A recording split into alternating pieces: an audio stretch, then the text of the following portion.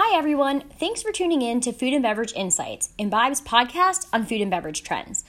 Since 1963, Imbibe has been developing innovative beverages just outside of Chicago. Our insights come from field and online research, syndicated data, and from working with leading food and beverage brands.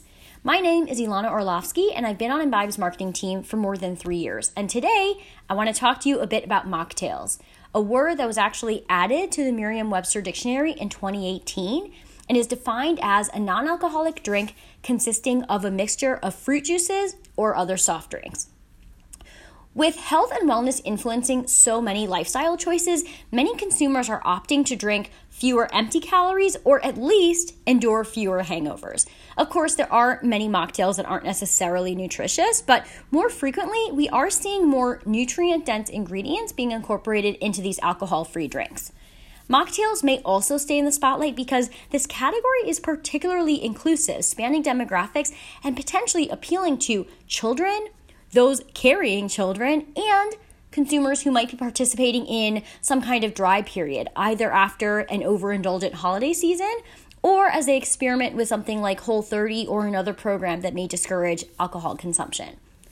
With so many moments and experiences captured and sort of living on social media for eternity, younger consumers especially strive to prioritize health so that they look good as their lives play out for voyeurs.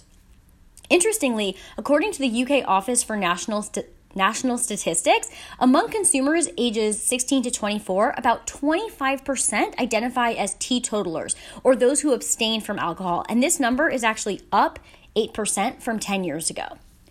There's definitely been a shift in what we're seeing on menus. A few years ago, you were hard-pressed to find more than soda, juice, tea, or coffee as non-alcoholic offerings in restaurants and bars, but today, even 3 Michelin star restaurants like the Inn at Little Washington in Washington, Virginia, has seasonal mocktails for $18 a piece, such as a hibiscus lemonade and a peach marigold fizz featuring local peaches. For a more affordable mocktail, though, you can definitely try them at a variety of places. There's one called To Have and To Have Not at King and Duke in Atlanta, and their mixture contains pineapple, pomegranate, lime, and red pepper. I definitely could keep telling you about other mocktails that have made it onto menus across the US, but instead, I want to highlight the fact that these mocktails are sophisticated, complex, and often very delicately engineered. I actually had one at a bar in Chicago, and the bartender placed a flower on my mocktail with a set of tweezers. So we're seeing botanicals in these mocktails. Sometimes they're leveraging alcohol replacements like the non-alcoholic spirits by the brand Seedlip, and other times they're incorporating some emerging categories like vinegar-based shrubs. I also wouldn't be surprised to see kombucha be a component in a mocktail, though it's possible that offering kombucha in bars could be adequate. There's also a lot of opportunity for innovation here as the younger generation comes of age and decides that they want to be present for their happy hour experience. Beverage brands should definitely consider developing alcohol-free options for those partial or total teetotalers.